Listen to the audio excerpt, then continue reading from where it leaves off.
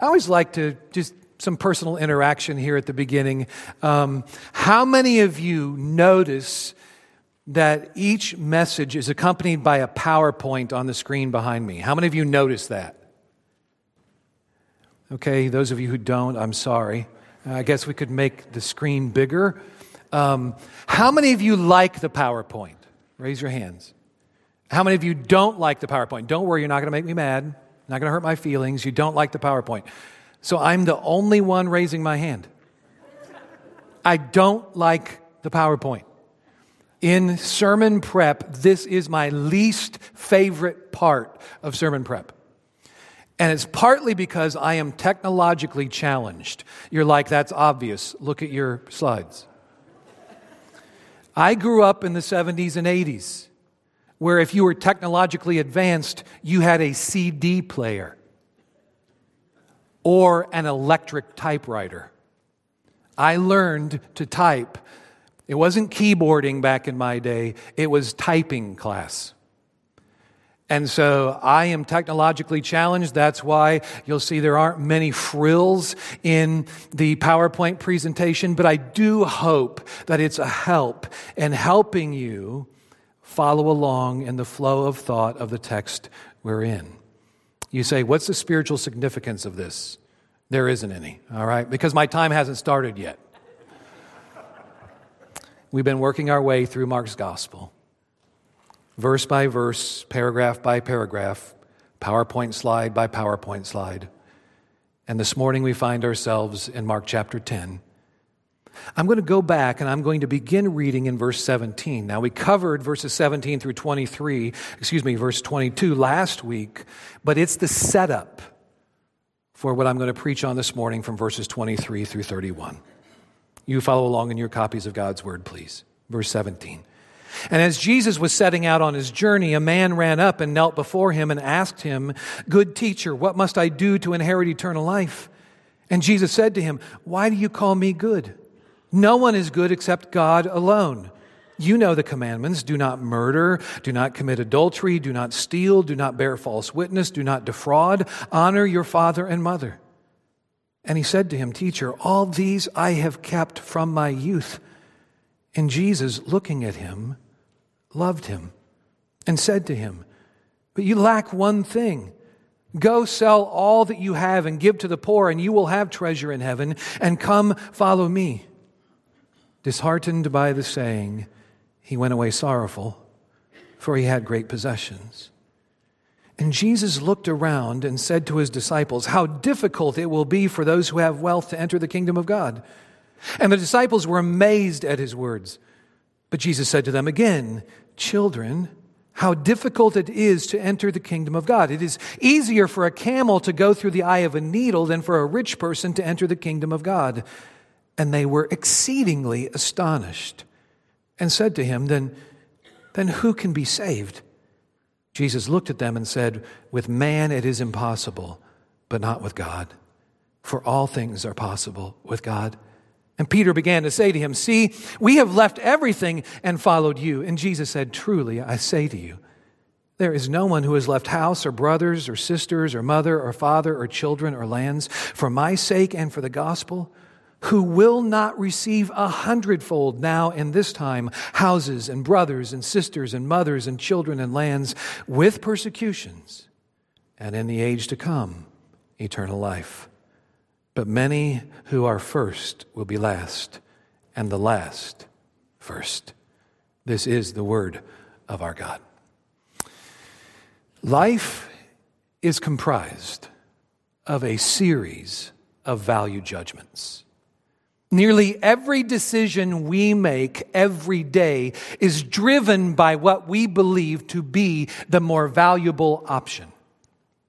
Psychologists actually tell us that that's something we do 35,000 times each day. And you're like, no wonder I'm so tired all the time. 35,000 decisions each day, value judgments. And on one day in 1997, one of those 35,000 decisions was one of the worst value judgments I have ever made. With our oldest daughter, Lizzie, on the way, I decided to trade in our Jeep Cherokee for an Eagle Premier. Yeah, I heard that. Ooh. Now, you probably have never heard of the Eagle Premier, and there is good reason for that. They were of such poor quality that production was halted after just 5 model years, and we were stuck with one. And in 1997, we sank nearly $3,000 into that car. And that was the very same year that Amazon stock went public. You probably know where this is going. Because if I would have invested that nearly $3,000 in Amazon stock, it would be worth over $5 million today.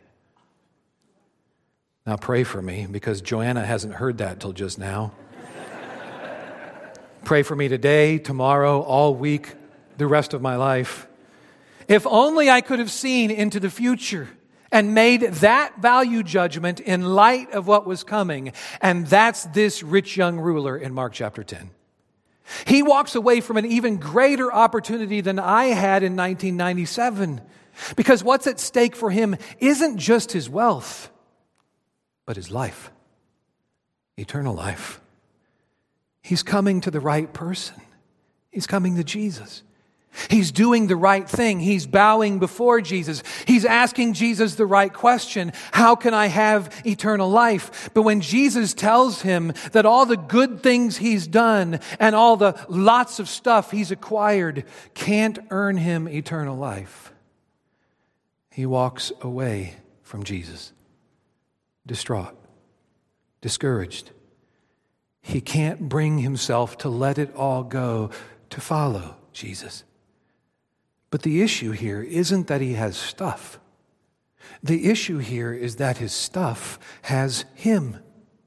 Money is his master. Gold is his God. Stuff is his Savior. And so he leaves Jesus and eternal life behind. It's a shockingly foolish value judgment. And verses 23 through 31 are the aftermath to that scene. The aftermath to that decision. And now Jesus is going to unpack the big idea that the cost of following Jesus is worth it all in this life and in the life to come. Do you believe that? I mean, do you really believe that? Because if you do, it's going to radically affect everything about you. It's going to affect what you love and what you value, including your stuff and your money. Now, I realize that we have a growing number of new people here at Bethel, and let me just say we love having you, and we're thankful that you're here. But maybe you're thinking, wow, this is my 3rd week here, and we're already talking about money. Well, let me give you a little perspective. Because in my 3+ years here, this is the 2nd sermon I've preached where money is a major topic. And that's because almost all of our preaching here is through books of the Bible. It's what we call expositional preaching, where the biblical text sets the agenda for the sermon. So I want you to know, I didn't wake up this past Monday morning wondering what I'm going to be preaching on today. I knew what was coming. I knew it was going to be verses 23 through 31 because that's what comes next in the text. And so when money is what comes next in the text, money is what's on the menu. But please don't misunderstand. Because this isn't a sermon that is targeting your wallet. It's a sermon that's targeting your heart. It's what we read earlier from Matthew 6, verse 21 in our scripture reading, where Jesus says, "Where your treasure is, there your heart will be also." So your heart is tethered to your wallet. You want to know what you love and value? Just follow the money. And that's why when this rich young ruler walks away from Jesus, Jesus looks around at the crowd and he says to his disciples, Look and see how difficult it will be for those who have wealth to enter the kingdom of God. In other words, wealth is inherently dangerous because it can keep you from entering God's kingdom.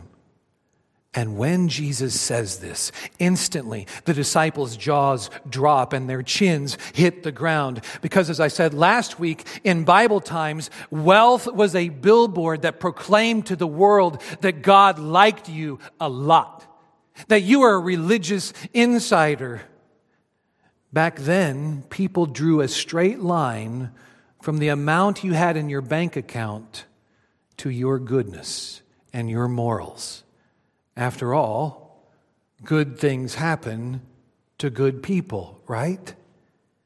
But Jesus here turns that conventional wisdom upside down and inside out. And that's why the disciples are doing a double take here. They're thinking, whoa, hold on, Jesus. Wait a minute. So rich people don't go to heaven? You're telling us that things in God's kingdom work differently than they do in this world's kingdom? They're stunned. They're dazed. They're amazed. It's like when we as parents tell our kids to make their bed and clean their room. And so they just throw their sheets and their blanket and their pillow on top of the bed, and they toss their dirty clothes under the bed, and they pile everything else in the closet and slam the door. And then they say, Mom and Dad, I'm done. It's all clean. And you walk into the room and you see the bed, and because you weren't born yesterday, you know to look under the bed and in the closet, and you give them a one-word answer. Nope. That's these disciples. They're stunned. They're amazed. They're dazed. They're struggling to make sense of it all. That's why Jesus doesn't refer to them as his guys or his bros or his fellas. He refers to them, notice, as children. His children. I love that. Jesus knows that he's just rocked their world with what he's said. And so he's going to love them and be patient with them by clarifying his words for them. Children. How difficult it is to enter the kingdom of God. So let me paint you a picture so that you can get it. It is easier for a camel to go through the eye of a needle than for a rich person to enter the kingdom of God. Now, this is the kind of statement the Bible scholars love to obsess over. This is the kind of statement that some theologians come up with some real creative, over-the-top interpretations, like this one. They say that the eye of the needle was the nickname for a small after-hours gate in the wall of Jerusalem, and the only way that a camel could get through it was by getting down on his knees, and that's a picture of what Jesus has just asked the rich young ruler to do here, to bow before him. Now, as we say in preacher talk, that'll preach. But I don't think that's what Jesus means. I think Jesus means what he says and says what he means. Because a camel would have been the largest animal these guys would have been familiar with. And the eye of a needle would have been the tiniest space they would have been familiar with. And so Jesus is saying what he seems to be saying. He's saying it is more difficult for a rich person to enter God's kingdom than it is to stuff a camel through the eye of a real needle. And suddenly the disciples get it. The light bulb goes on in their heads, and that's why they aren't just amazed anymore. They're exceedingly astonished. They're blown away. It's like when mom and dad walk into their child's bedroom and the bed is made and the closet's clean and everything's in place. Mom and dad almost pass out. They're blown away. They're beside themselves. That's the disciples now. And Jesus says, for the wealthy person, salvation isn't just humanly difficult. It's humanly impossible. Nobody can earn their way or buy their way or pay their way into God's good graces. Hard work and wealth earn us or win us no eternity points with God. The good that we've done, the stuff we've acquired, doesn't win us favor with God. You know why? Because of what 1 Chronicles 29 verse 12 says. Riches come from Him. Honor comes from Him. He rules over all. It's in His hand, our power and might. And in His hand, it is to make great and to give strength to all. And so listen, without Him, none of us could be rich. So none of us would be rich. And so before Him, none of us is rich. Spiritually, we're dirt poor. We're destitute. And the disciples get that. And so they say, okay, Jesus, but if it's humanly impossible for even the wealthy to get into God's kingdom, then who in the world can be saved? Who in the world can make it in? And Jesus looks at them. Now, I would ask you to underline or circle that word looks, because it's the very same form of the word that's used back in verse 21 where Jesus is interacting with that rich young ruler when He looks at him and loves him. It's a prolonged form of the word, which means that Jesus doesn't just glance at His disciples. He locks eyes with them. He's saying with His eyes what we as parents say to our kids. When I'm talking to you, look at me like I'm looking at you, so I know that you're hearing what I'm saying. And looking at them, Jesus says to them, with man, it's impossible to be saved, but not with God. For all things are possible with God. What you can't do, He can. In salvation, He does all the work because He can stuff that camel through the eye of that needle and bring you into His kingdom. Now, let's just take a moment and let's take a step back from this scene, because maybe you're thinking, PK, this is all so interesting. At least I hope that's what you're thinking. At least I hope that's what you're thinking. A few more chuckles. But maybe you're thinking, this text doesn't really apply to me because I'm not wealthy. I'm a middle-class American. I don't live in Winnetka or Highland Park or even Naperville. I live in Schaumburg or Streamwood or Elgin. Okay, I hear you. So let's broaden our perspective. Let's think bigger. Let's think about how we compare globally. Because the global median income is $1,225. Not weekly, not monthly, annually. Are you wealthy? Yes, we are. So this isn't just about a rich young ruler. This is about us. Although wealth gives us a social and cultural and global advantage, it never gives us a spiritual or eternal advantage. You know why? Let me give you 3 reasons. Number 1, wealth promotes self-reliance.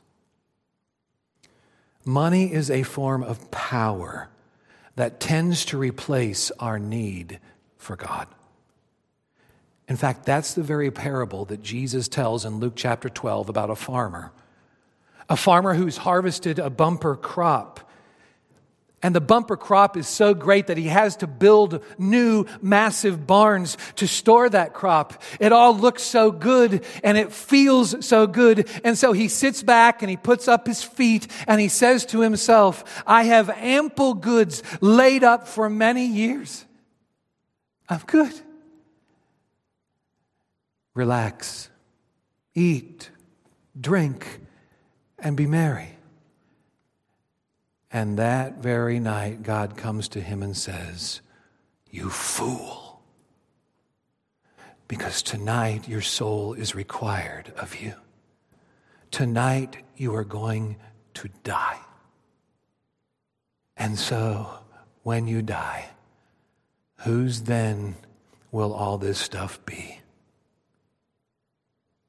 You see, money makes you feel like you're in control. Money makes you feel like you're God. You can do what you want. You can be who you want. You can get what you want. It's what that great theologian Chris Rock has said. Some of you got it. He says this: wealth is not about having a lot of money. It's about having a lot of options.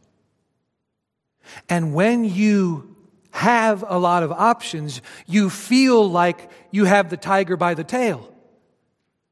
But the tiger may have you by the tail because, secondly, wealth can be addictive. Wealth can be addictive. The more you have, the less you feel you have. That's a proven fact. Because when your income increases, your lifestyle tends to follow. So you don't feel wealthy because your expenses have increased with your income. You buy a bigger house and a nicer car, and you eat at the upscale restaurants. And then you notice that all your neighbors in your nice neighborhood have an in-ground pool and a boat and a vacation home. And so you need all of that. And you feel deprived until you get all of that. That's what we call an addiction. Money can be a drug. The more you have, the more you crave. And the more you crave, the more you need to get that next hit or that next high. And so you'll never give any of your money away. You need it too badly. It's a fact, statistically, that the more money people have, the less percentage they give away. And that demonstrates that wealth isn't just addictive. Number 3, wealth can enslave you. The more you have, the harder you have to work at keeping it, maintaining it, and growing it. You're keeping up with the market trends daily. You check your Vanguard and Fidelity apps multiple times a day. You fall asleep watching Bloomberg or CNBC or Fox Business.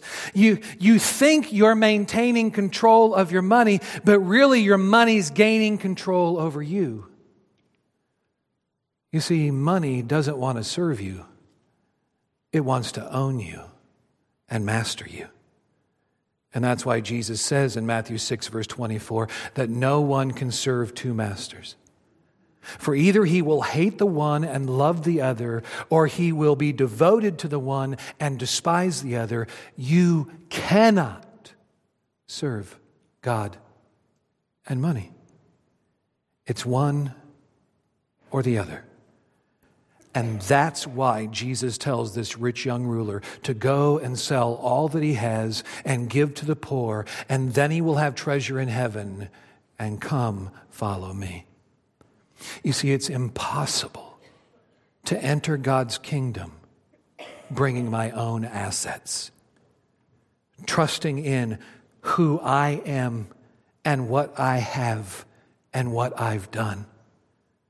But when we open our hands and lay aside our assets and trust only in Jesus and His eternal assets, then the door to God's kingdom swings wide open, and Jesus brings us into the kingdom by His grace alone. That's why Jesus dies on the cross alone. It's 1 Peter 3, verse 18. For Christ suffered once for sins, the righteous one, the Holy One, the Sinless One, in the place of unrighteous, sinful, unholy ones. Why? Get this. So that He might bring us to God. That's why He has to be put to death in the flesh, but made alive through His resurrection in the Spirit. You believe that? Do you believe that your assets here are not assets there?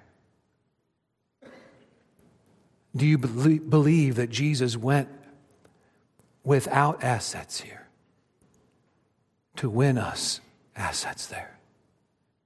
Have you come into God's kingdom God's way? His way is the only way. And the only way is the Jesus way. That's why Jesus says in John 14, verse 6, I am the way, the truth, and the life. No one comes to the Father except through me. Would you come to Jesus?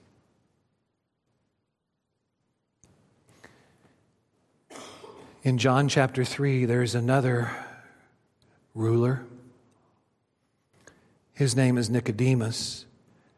And he comes to Jesus asking the very same question the rich young ruler asks here. How can I get into God's kingdom? And Jesus says, you must be born again. And Nicodemus says, it's impossible for me to be born again. And Jesus says, yes, that's the point. With you, it's impossible. But with God, it's not impossible. So I say to you this morning, if you have never trusted in Jesus, be born again. You say, but it's impossible. And I say, yes, be born again. You say, it's impossible. I say, yes, be born again. Do it. You say, how? It's impossible. Yes, it is for you. But it isn't for God and for Jesus to bring you. That's why John 3:16 says, for God so loved the world that He gave His only begotten Son, that whoever believes in Him will not perish, but have eternal life. Believe. Believe. Will you believe? Will you enter God's kingdom God's way? Now, entering God's kingdom God's way by trusting in Jesus alone isn't the end of the story, because it isn't the end of this text. There's more here.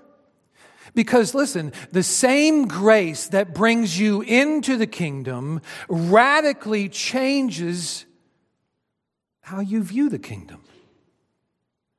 It radically changes how you view your time and your money and your life. The same grace enables you to relinquish control over all that you have and all that you are. That's what it means to follow Jesus. And that's why in verse 28, Peter says this. I love it. I love that Peter's willing to open his mouth, because so many of us can identify with him, right? And Peter says, Jesus, look, we have nothing. We've left everything to follow you. We've done what the rich young ruler wouldn't do. We've left homes and family and our fishing boats behind. We've come to you empty-handed. We have nothing left but you. So we're good, right, Jesus? We're good, right, Jesus? Please tell me we're good. And it's as if Jesus says, Peter, don't get the cart before the horse. Just remember that you did not earn eternal life because of what you left behind, but the eternal life you've been given has enabled you to leave it all behind. And I want you to know, Peter, that following me is eternally worthwhile. So Peter, write this down, make a little note, take it to the bank.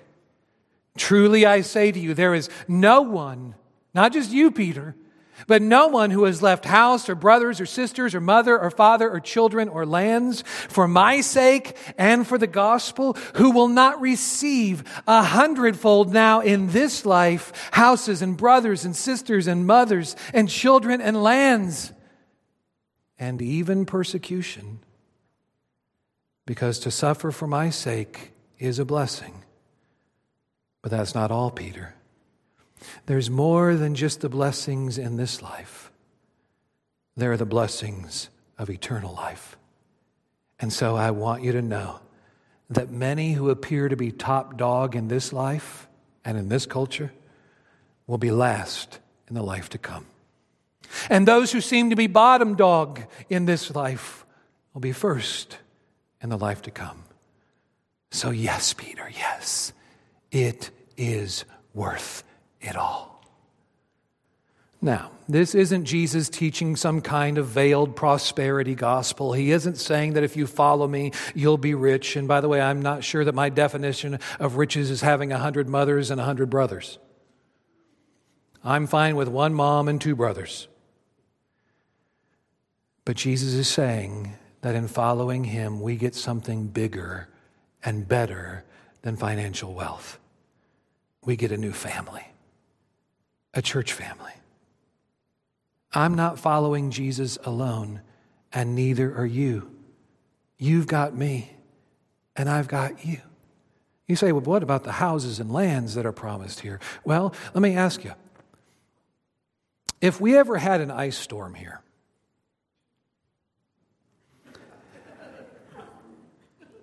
and you and your family lost power for days, you know, you could come to our home, to our plot of land, and that as you walk in our door, we would say, Mi casa es su casa. Our house is your house.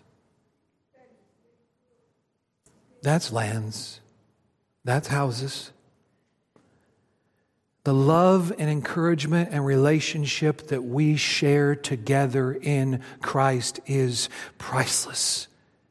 Because we're sons and daughters in a family where our Father loves us and will never leave us nor forsake us. He will care for our needs, often using one another to meet those needs. And that's something we learn not in the easy times, but in the hard times, in the suffering, even when that suffering leads to death. And by the way, for Peter, it will. But even in death, we'll have life with Jesus forever. And so every sacrifice we make in following Jesus is worth it always. It's what a missionary named Jim Elliot once said before he was killed by the very people he was trying to win to Jesus. He said, "He is no fool who gives what he cannot lose to..." No. He is no fool who gives what he cannot keep to gain what he cannot lose. It's what Jesus says in Matthew chapter 6, verses 19 and 20. Do not lay up for yourselves treasures on earth where moth and rust destroy and where thieves break through and steal. But lay up for yourselves treasures in heaven where neither moth nor rust destroys and where thieves do not break through and steal. You see, when it comes to your money, you can't take it with you. But you can send it into God's kingdom ahead of you. You can invest in eternity by giving your money to God's work. And the best way to do that is to give in the local church. Now, this isn't about fundraising. It's about discipleship. It's about a room full of people who are all in on following Jesus as our treasure. And so that's going to impact our wallet. So maybe you're wondering, well, how much should I give? How much does God want me to give? Because Jesus asked the rich young ruler here to give it all, to go and sell all that he has and then come and follow him. Well, there are many times in the Bible where God says, relinquish control. And when you do, I'll let you keep 90%. Just give me your first 10%. So many places in the Bible we read that. And that's the starting point, 10%. But it isn't the finish line, because we read in 2 Corinthians 8 and 9 that God tells us to give in response to His grace. So as He's been generous to us, we're to be generous with Him. Not to repay Him, but to love Him and value Him and worship Him. Now, here at Bethel, you'll notice that we don't pass offering plates to collect the offering. And that's because we don't want guests to feel obligated to give or feel guilty when they can't give when the offering plate is passed to them. We don't want to manipulate or pressure anyone into giving. And because this is a rather large auditorium, have you noticed that? This is a rather large auditorium, and there are some of you who sit alone up in the balcony or alone right down here on the wings. And we don't want an usher to have to walk all the way over to you, sitting alone, and hold out the offering plate in front of you, waiting for you to put something in. God wants our giving to be a willing, joyful, sacrificial response to His grace. And so you can give through our church website, you can give through our church app, you can place your offering in one of the offering boxes along our back wall. You can even do it the old-fashioned way. You can mail it to the church, and we'll receive it. There is no biblical command dictating how we collect the offering, but there are a lot of biblical commands that we give an offering. Not because God needs our money, but because in giving an offering, you are sending your money ahead of you into God's kingdom, where it makes an eternal impact. Just look at this picture that was taken on Friday. Now, you may think this picture is staged, that this is a setup, but it isn't. Because as I was putting the final touches on this sermon on Friday afternoon, I didn't know how I was going to conclude it. And then my wife Joanna, via Facebook Messenger, sends me this picture. It's a picture of a Ukrainian boy in a classroom in this very facility at Schaumburg Christian School. He's in kindergarten. Joanna is a teacher's aide in one of our kindergarten classes on Fridays. And she is working with this young Ukrainian boy, this kindergartner, who is learning to read his Ukrainian Bible. And the verse he's reading, John 3:16. When we give, this is what we're giving to. When we give, we are believing what Jesus promises here, that He will provide for us, He will sustain us all the way to heaven, where we'll meet boys like this one, and girls, and moms, and dads, and men, and women from all over the world who've been eternally impacted by the financial sacrifices we've made in the ministry here at Bethel. You believe that? Because that's true wealth. That's eternal wealth. We are not fools to give what we cannot keep, to gain what we cannot lose. The cost of following Jesus really is worth it all in this life and in the life to come. Amen. Father, may you take your word and accomplish your eternal purposes in the hearts of these people, and my heart too. May you receive the glory now in not just how we have heard your word, but now how we respond to your word.